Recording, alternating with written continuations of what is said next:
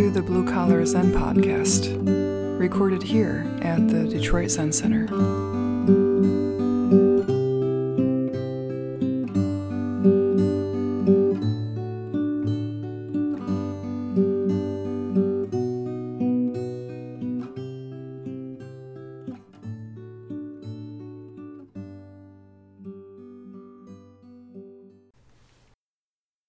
Welcome back to the podcast. In the famous Diamond Mountains of what is now North Korea, there is a small temple called Poduk Cave. Once it must have been a cave before it was a temple, because the word kul means cave in Korean. The origin story of this temple we will get to later, but the temple now stands on a cliff face and is supported by two long posts that reach down over 100 feet into the rocks below for support. From a distance, the temple looks as if it might give way and fall into the valley below at any moment. And it appears as though it's jutting out of a huge rock formation. Although it's impossible to travel into the Diamond Mountains now, for many hundreds, maybe thousands of years, the Diamond Mountains were a place that many spiritual practitioners would go to take up their various forms of practice, Buddhist and even shaman. And as I'm looking at a picture of this temple, Poduk Cave now, it gives you a very eerie feeling. Eventually, this temple came to be inhabited by a very famous Zen master. Word got around that you could go to study with this master, but that if you did, you would be expected to enter into Yungmeng Jungjin full time. Yungmeng Jungjin is a retreat during which there's no sleep, and you're expected to meditate most of the day. So students that came to study with this master were expected to exert themselves to the utmost until they saw clearly into their Buddha nature and attained complete enlightenment. The master told them that they would have to forgo all sleep and rest and would only eat once a day vegetables, nuts, and fruits, with no grains. He said 1 meal a day is enough for your sustenance. If you eat more than that, you sleep off the day. Or he would shout, "How can you consume the precious food of the earth without even knowing who you really are and why you're even alive?" Anyhow, he maintained that it was better for one's practice if one is a little hungry all the time. The master had a large hole cut out of the temple floor. The hole had a lid on it, like a trap door, so it wasn't noticeable. The master trained 2 of his bravest fellow disciples and had them spread these words: "There's a master in the Diamond Mountains who will transform all sentient beings who come to him into giant Buddhas and Bodhisattvas quickly." So in this way, the master attracted aspiring Zen students. When the students gathered to train, he would post his 2 tiger-like disciples at the entrance to the temple to make sure no one could get out. Then he himself would sit in the Bodhisattva of Great Wisdom's place, Manjusri, with his glaring eyes, and he would train his student monks hard and strong, with no sleep and very little food. If he found a student dozing, he would immediately grab him by the throat and open up the lid of the hole in the floor and throw him in. Half of his body out of the hole, the student would utter such a shriek of terror at the dire sight of the rocks below that a shock would run through the minds of the students in the meditation hall, as if someone had just fallen to their death.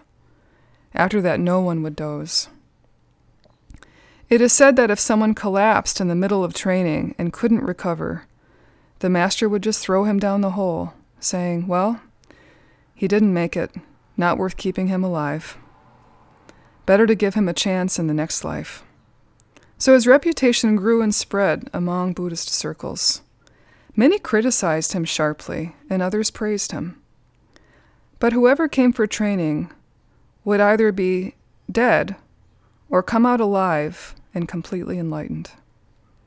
The master would say, "You cannot attain enlightenment unless you risk your life."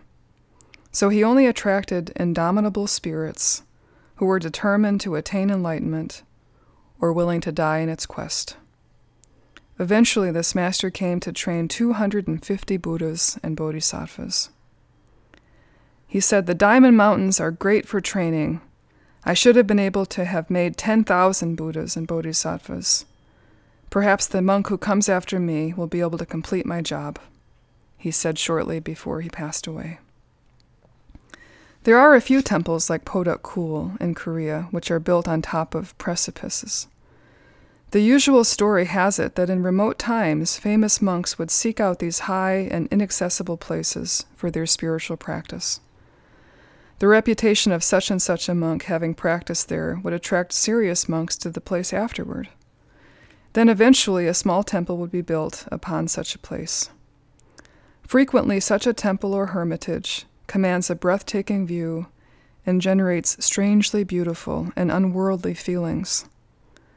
But perhaps more importantly, for the purpose of spiritual seekers, such a place imparts to the Dharma students a strong sense of danger and a profound feeling of impermanence and urgency in their spiritual practice. Poduk Cave stands out even among such temples and hermitages.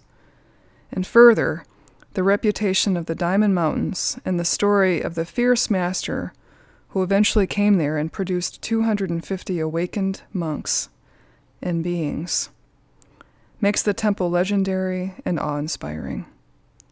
So the following story is a story of its origin, and we now will enter into the lives of a monk named Hojong and Lady Poduk, and how their meeting and eventual parting gave birth to this wonderful temple.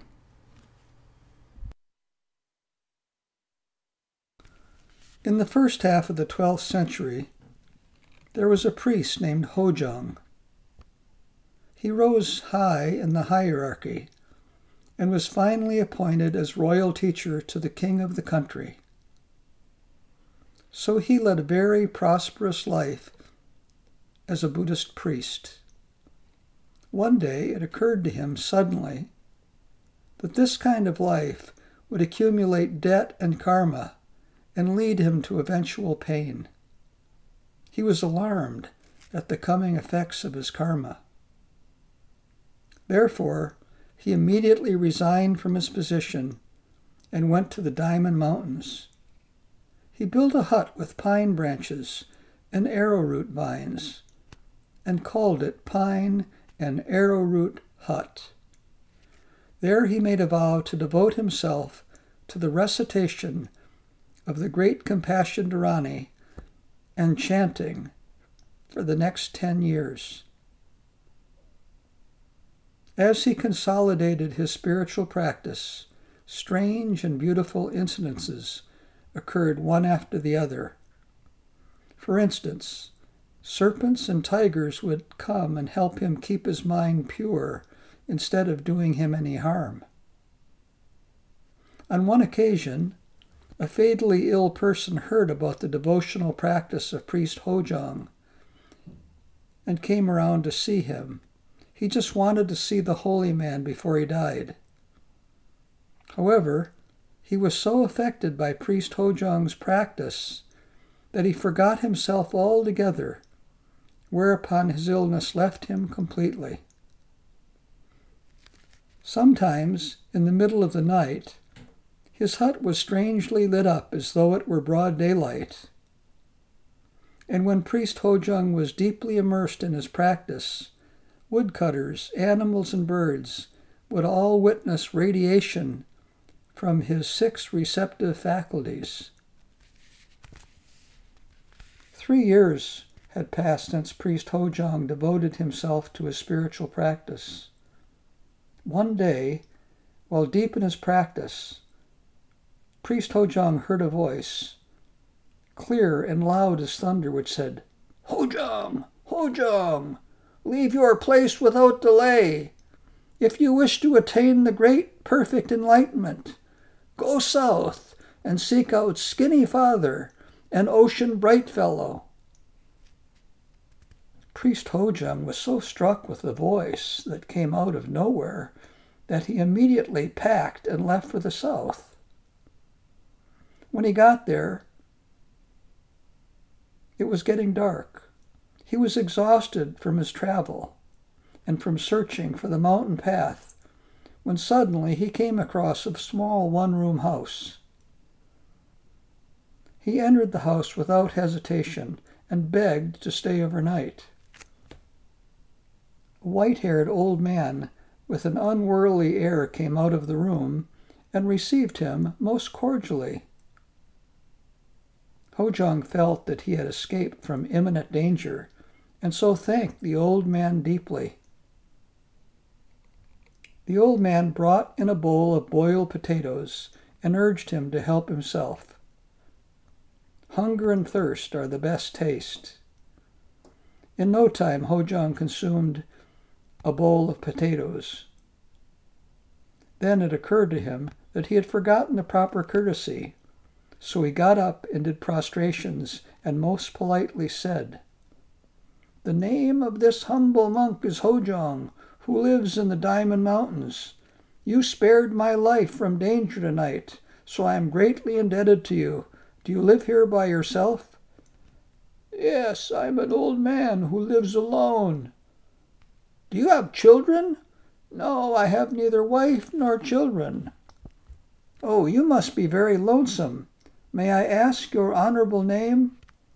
"Name is unnecessary for a person like me who works the soil in the mountains." "Please don't say that. Pray tell me, as I intend to serve you as my own father in the future." "Well, I cannot refuse since you make such a request. Originally I have no name, but people keep calling me Skinny Father." "Huh? You are Skinny Father?" Hojong was very surprised. He got up immediately and made more prostrations with his hands folded, and he said, "I heard of your fame and came from the great distance in order to seek the perfect way. I humbly beg you to help me attain great enlightenment." "What's this? Don't stir up trouble. I haven't got even small enlightenment, to mention big enlightenment." "I heard your name very clearly, venerable sir, so there can be no mistake about it." "No, you're all wrong." "Have compassion for this stupid monk. Please kindly lead me to enlightenment." "What an annoying fellow you've become. I will have to throw you out if you keep bugging me," yelled Skinny Father. Hojong, at his wit's end, he finally asked Skinny Father with extreme sadness, "Do you know by any chance someone called Ocean Brightfellow?" "Oh, Ocean Brightfellow, he's a friend of mine. He lives just over the mountain." So saying, Skinny Father pointed to the mountain, in the dark, directly in front of them. The following morning, Hojong thanked Skinny Father and climbed the mountain in search of Ocean Brightfellow. He searched everywhere in the deep mountains, but could find no trace of human beings. As sundown was approaching, he finally located a dwelling. He called out at the front gate, "Hello, is anyone home?" To his great surprise, a cheery voice of a woman answered Hojong's call, asking, "Who is it that's come so late?" She was very kind and looked still unmarried. "I am a monk from the Diamond Mountains who is seeking enlightenment. I am so sorry to disturb you this late, but do you know someone called Ocean Brightfellow who lives here, yes?" "Oh, he's my father. He lives here." "Is he home now?" "No, he went hunting." "Now why are you looking for my father?" "Well, I have to see him without fail." "I'm afraid you're looking for the wrong person. My father, Ocean Brightfellow, is a wild person and very difficult to deal with. If he's in a bad mood, he kills people as easily as you crush houseflies. So, Reverend, you'd better give up the idea of seeing him and leave this place right away." "But it is so dark outside, and I'm not familiar with this area. How can I leave a human dwelling and go elsewhere in the dark night?" "I agree. You have my sympathy. Even so, it would be better to find shelter somewhere out in the mountains instead of staying here." In this manner, Hojong was refused. Hojong thought about his situation long and hard. He had come all the way from the Diamond Mountains to find Skinny Father and Ocean Brightfellow. He had found them, but he was refused at both places. Now he had nowhere to go. After all, had he not come only to seek great enlightenment? What would he be afraid of if he could only attain great enlightenment? With such thoughts, he became more earnest in his spiritual quest and became greatly inspired. So with increased courage and sincerity, he decided to wait for Ocean Brightfellow. He quietly observed the woman. She was neither beautiful nor ugly, but was quite amiable. There was something very strange about her, however.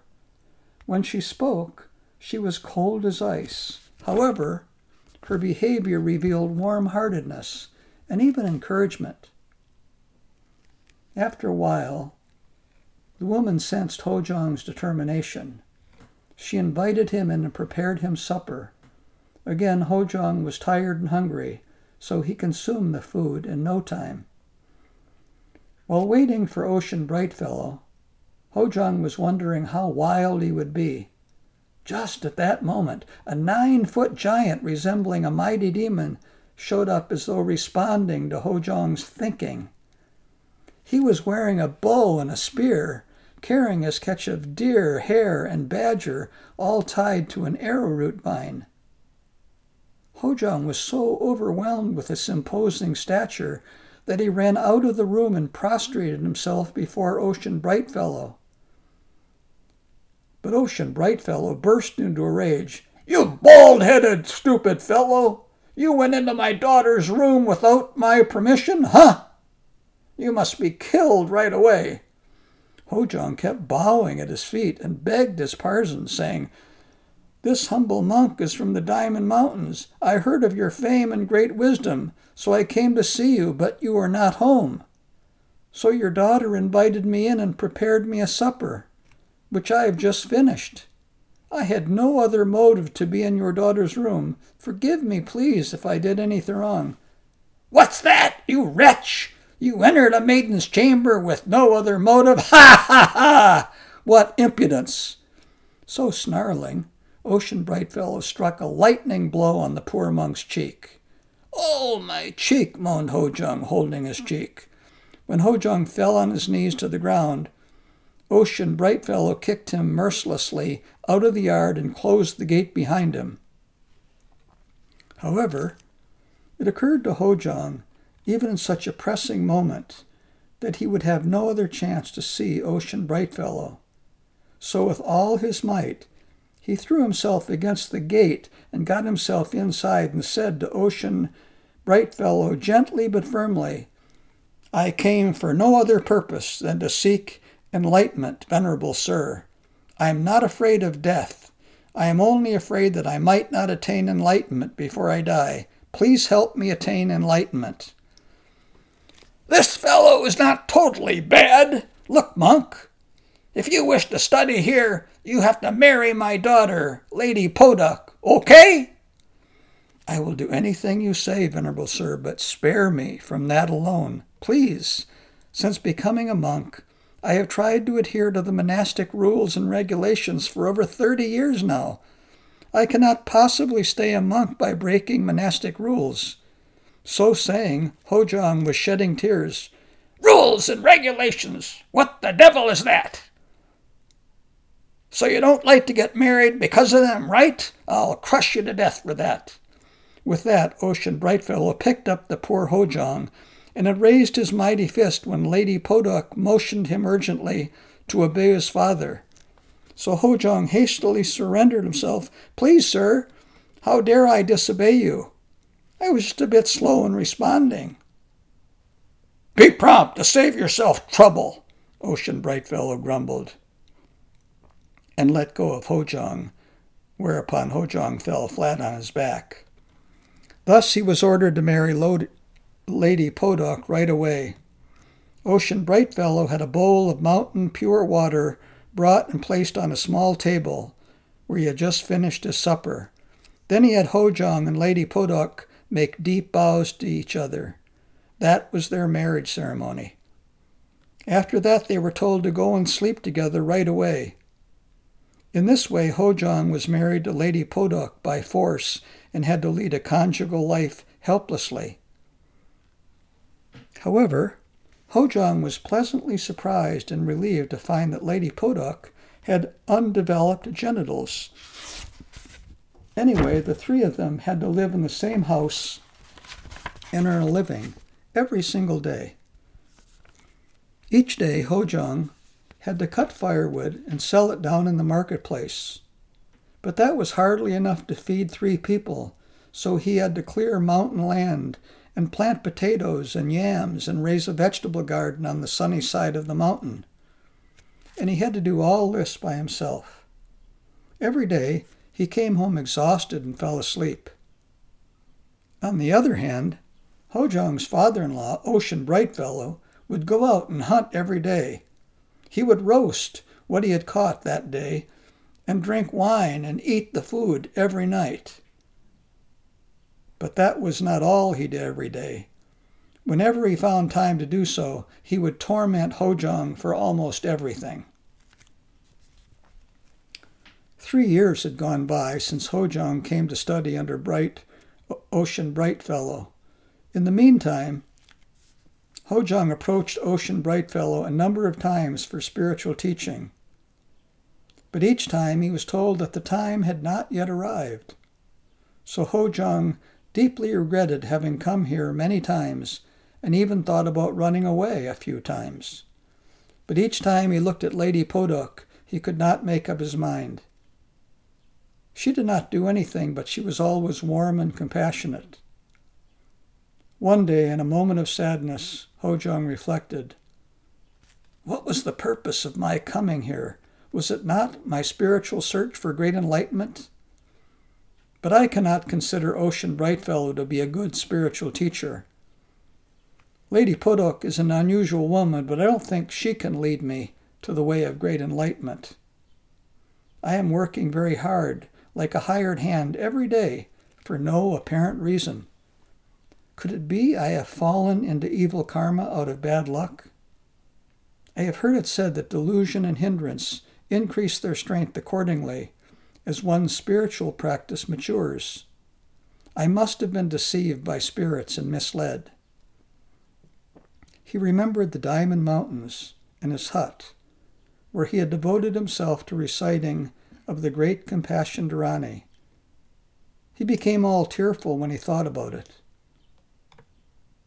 With these thoughts, Ocean Brightfellow suddenly looked like a demon, and the compassionate Lady Poduk looked like a demon's retinue, and he was filled with self-pity when he looked down at his haggard appearance. His 2 beautiful hands now looked like rakes from cutting firewood and working the land. He decided to get away from this place as soon as possible. He could not wait any longer. So he went to Lady Poduk. "My dear wife, I have decided to go back to the Diamond Mountains and pass the rest of my life there doing my old spiritual practice. It was not my intention to come here, get married, and earn a living cutting firewood and working the land. I wanted to attain great enlightenment. I have no spiritual training for 3 years now, so I find it unnecessary to stay here any further." It made Hojong very sad to say this. Lady Poduk was also very sad and shed tears. "Yes, I understand what you're saying. However, it is said that sincerity moves the heavens. Stay 7 more years. My father always says, one should train for 10 years to deserve a live word of wisdom. So please be patient and persevere for just 7 more years. If you think 7 years is too long, how about 3 more years? I very much regret having wasted the last 3 years. How could I even bear the thought of spending another 3 or 7 years with no spiritual training? I know that is my obligation as husband to stay with you, but my mind is set upon the way and I have no interest in the world. I cannot help you very much since you are so determined. We will see each other again in the valley of the myriad cascades in the Diamond Mountains sometime in the future. It made them very sad to part with each other. Hojong went to Ocean Brightfellow. As he bade goodbye, Ocean Brightfellow muttered, "Go if you like, crazy fellow. You can't make it 3 more years." Hojong pretended not having heard him and beat a hasty retreat from the place. Having walked a good distance away, Hojong turned around to take one final look at the place where he had spent the last 3 years. And lo and behold, he could neither find the cottage he used to live in, nor see Lady Poduk or Ocean Brightfellow. He looked more carefully, but there was nothing in sight. Hojong was completely puzzled. When he climbed over the mountain, he found Skinny Father making straw sandals. It had been 3 years since he saw Skinny Father last. Hojong was most glad to see him and so ran to greet him. Upon seeing Hojong coming, however, Skinny Father yelled, "You stupid monk! Could you not stay for 3 more years? You lost the most precious opportunity for your spiritual growth." "Who were they?" asked Hojong with bewilderment. "Your father-in-law was Manjusri Bodhisattva of great wisdom, and your wife was no other than Kwan Samposal, the Bodhisattva of great compassion. After all, what capacity have you had to last 3 more years, you poor soul?" "Who are you?" asked Hojong, very much confused. "Me? I'm Samantabra. I've stayed here to show you the way. Now my karmic obligation is over, so I'm going to take leave." With these words, he disappeared from sight. Hojong lamented deeply his short-sightedness, but it was no use. He went back to his old pine and arrowwood hut in the Diamond Mountains. It was all overgrown with weeds. One day while working, he had a great longing for Lady Poduk and remembered her parting words. So he went to find the valley of the myriad cascades. When he got there, he found Lady Poduk sitting on a white rock, combing her hair. He was most delighted to see her, so he ran up, held her hand, and said, "You must be Lady Poduk." No sooner had he said that, she turned into a bluebird and flew away. This time, Hojong became most desperate. He felt he should not lose sight of the bird. So he ran frantically after the bird. The bird finally flew into a cave, so he ran after the bird into the cave. But inside the cave, the bird now suddenly disappeared, nowhere to be seen. All this greatly aroused Hojong's doubt. What is this? He sat right there inside the cave, completely engulfed with the koan. What is it? His hwadu grew bigger and bigger every moment. He sat with his growing hwadu without eating or sleeping. He became fully enlightened. After 3 days, and in a 1115 year, Hojong erected a small temple near the cave and named it after Lady Poduk. So says the temple record. Today, all Zen Buddhists chant the Great Compassion Dharani and recite the Heart Sutra, which reads, "The Bodhisattva of great compassion, from the deep practice of Prajnaparamita, perceived the emptiness of all 5 skandhas and delivered all beings from their suffering."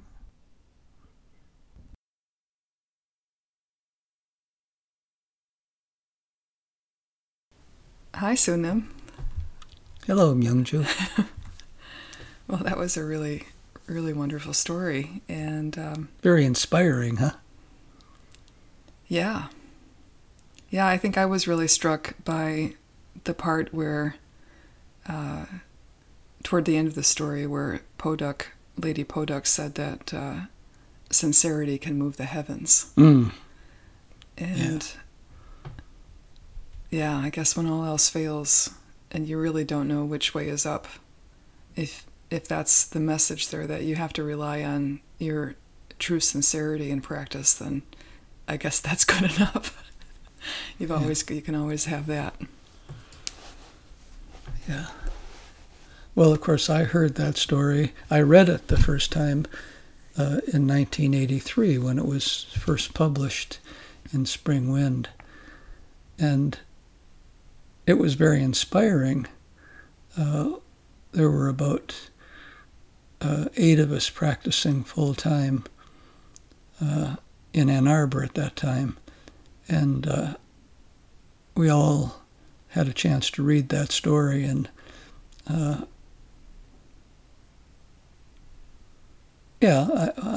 didn't think much about it, but 2 or 3 years later, when I ended up not only in Korea, but the first winter, we had in the middle of the 90-day retreat, we had a 7-day Yungmeng Junction, which I guess I knew might happen, but I wasn't sure.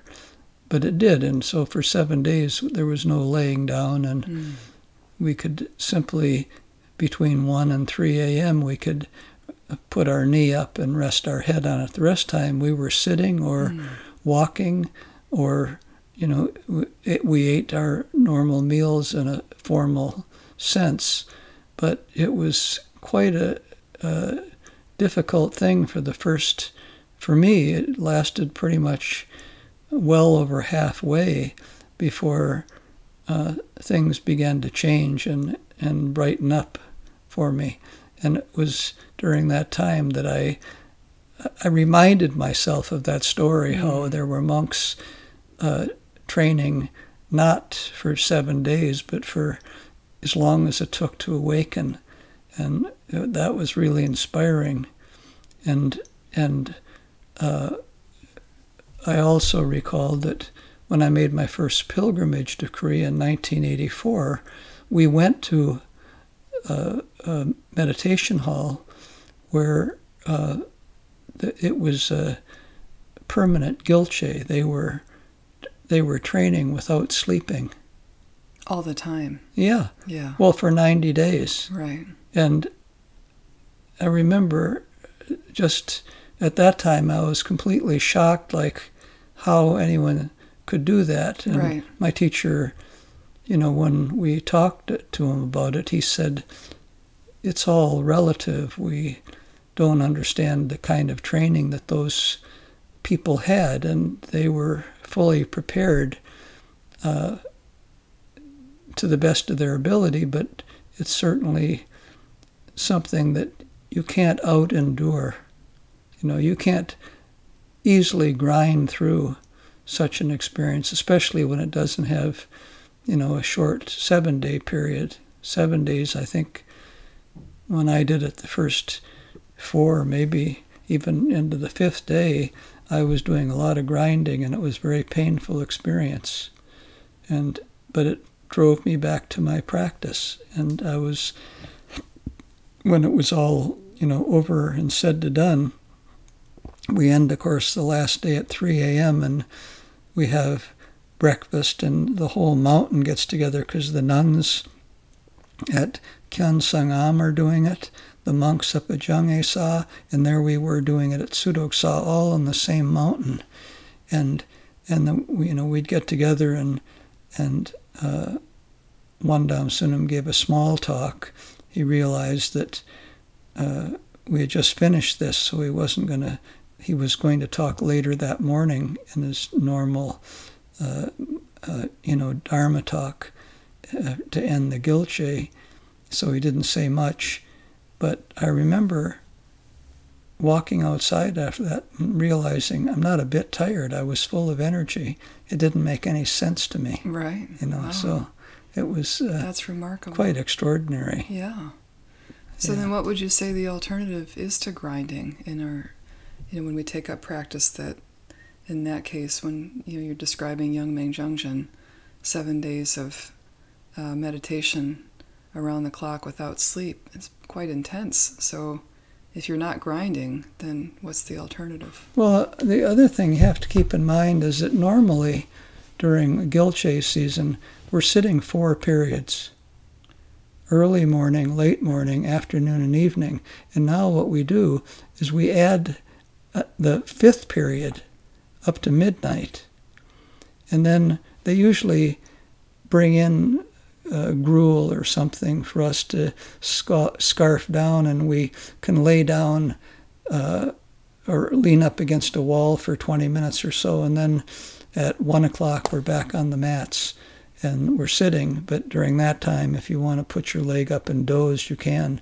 But I remember the first few days when the 3 o'clock wake up, the rest of the temple that is there, they're not doing Yangmeng Junction. They're actually preparing food for us. They're maintaining the temple so that the Zen monks can do Yangmeng Junction. So the morning wake-up, they come at 3, and there we are sitting on our mat. So instead of getting out of bed, folding our yabel and going to the bathroom, we just get off our mat and go to the bathroom, and we're starting all over again with no end in sight. Or it doesn't feel like there's an end in sight.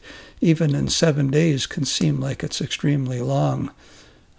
When you first, say, the first 4 or 5 days, it didn't get over it in a hurry, right? So, it's hard for me even now to imagine people doing this, right? So would you say the alternative to grinding is sort of radical acceptance of your circumstances? Well, not just acceptance, but relishing it as an opportunity for your spiritual growth. And you have nothing. Yeah. So inevitably, I'm talking in my own experience, you turn to your practice. Even though you think you have been doing it, you deepen it. And it becomes shockingly easier the last day or two. Just doesn't make any sense. You've been aching and hurting tremendously, and all of a sudden, you're fine. Yeah. You're sitting, and you're not. And I think what's happened is that you're finally letting go of yourself a little bit. Yeah. And that's the experience. There is no self, but we made this illusion up, and now we're pained by it. Yeah. So the very suffering I talked about on Sunday is the First Noble Truth. I experienced very clearly during that Yangmeng Junction. Yeah, it seems like sitting meditation, when you take it into the context of a retreat where you do a lot of sitting and inevitably your mind is hurting, your body's hurting, everything is hurting. It seems a bit like a microcosm of life that we're so often just trying to avoid the kind of inherent dissatisfactions and kind of those irritations that we feel whenever we stop. It seems like sitting is a microcosm of that, and in a sense. Well, and the Yangmeng Junction is a microcosm of the 90-day retreat. Yeah. Right? Everything's condensed. Everything is stepped up. Yeah. And if you don't step up with it, it's going to be a rough ride. Yeah. At some point, I think you get to the point where you just have to let the pain in, and then you realize there's really no pain at all. Yeah, I prefer to think about it as you finally let go of yourself and simply throw yourself into your practice, and you're disappearing because of it. It obviously you're still there, but your body and how you feel is no longer a focus of your attention, which is usually what we do as human beings. We're always worried about how we feel, right? And I think that's a really hard thing to get over, that our feelings don't, they only matter to us, and they shouldn't, because they cause us only pain. You fall in love, and you're madly in love for 2 or 3 years, and then, trouble starts, and another year or two of suffering, you end up going apart. Yeah. and wondering, is this, what was that all about? And maybe you even have to try it successive times because Right. you're not convinced. And I think that's it, that making suffering a reality that you can't get out of so easily. Like clearly when you're sitting in a meditation retreat, of course you could get up, nobody's chaining you there, but you've come for spiritual practice. So you recognize there isn't any way of getting out of this now. There's no TVs to turn on, there's no books to read, there's no even laying down. Right. And so you choose to do what is necessary, the same way I think that somebody that might come upon a burning house with a woman screaming out in front of his child's inside, and without any thought for themselves, run inside and come out saving the baby. And when they're asked about it, they say, well, what should I have done? I mean, it was just a completely experience of pure spontaneity and oneness. And in this particular case, it's not always the case when you run into a burning house, I guess, but the child is saved, and the woman's grateful. Of course, the child grows up to be grateful, and the world is grateful, going, wow, I wonder if I could do that, right? That's always a question. I wonder if I could do that. You won't know until the opportunity arises. So, in a sense, artificially, Young Ming Junction provides you with that opportunity. Yeah. Yeah, I think the final thing that came up for me around this story is, the story itself, that despite monk Hojong not being able to recognize the training that he was, what was actually happening, that he had been given this incredible gift, despite the fact that he, in a sense, kind of ruined it, it ultimately worked out in the end. Well, and I think, he didn't really ruin it. I think that all of that,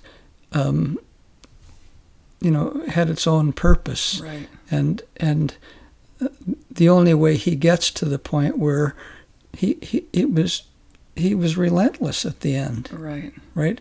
And that's what it takes. Yeah. And you can just imagine, like in the course of that story, where there might be 40 or 50 monks that are being pushed, that only relentlessness is going to work. I mean, the fear of being thrown out a trap door in the hall, and just the bodhisattva of great wisdom sitting up there eyeballing the whole thing. And if you've only been in that situation a few times, you realize how powerful it can be if your mind's right. If it's not, there are probably people that ran away from that place. So it's interesting that the origin story kind of sets the table for the relentlessness of Hojong eventually leading to his own awakening. Yeah. Sort of sets the table for the great master to train his disciples in such a relentless way himself. Yeah, and it was recalling the very last thing that Lady Poduk said to him, that we will meet again. So he never forgot that either. Yeah. So, very wonderful. Yeah, it's a great story, Sonam. And have a lovely day. You too, young Jew.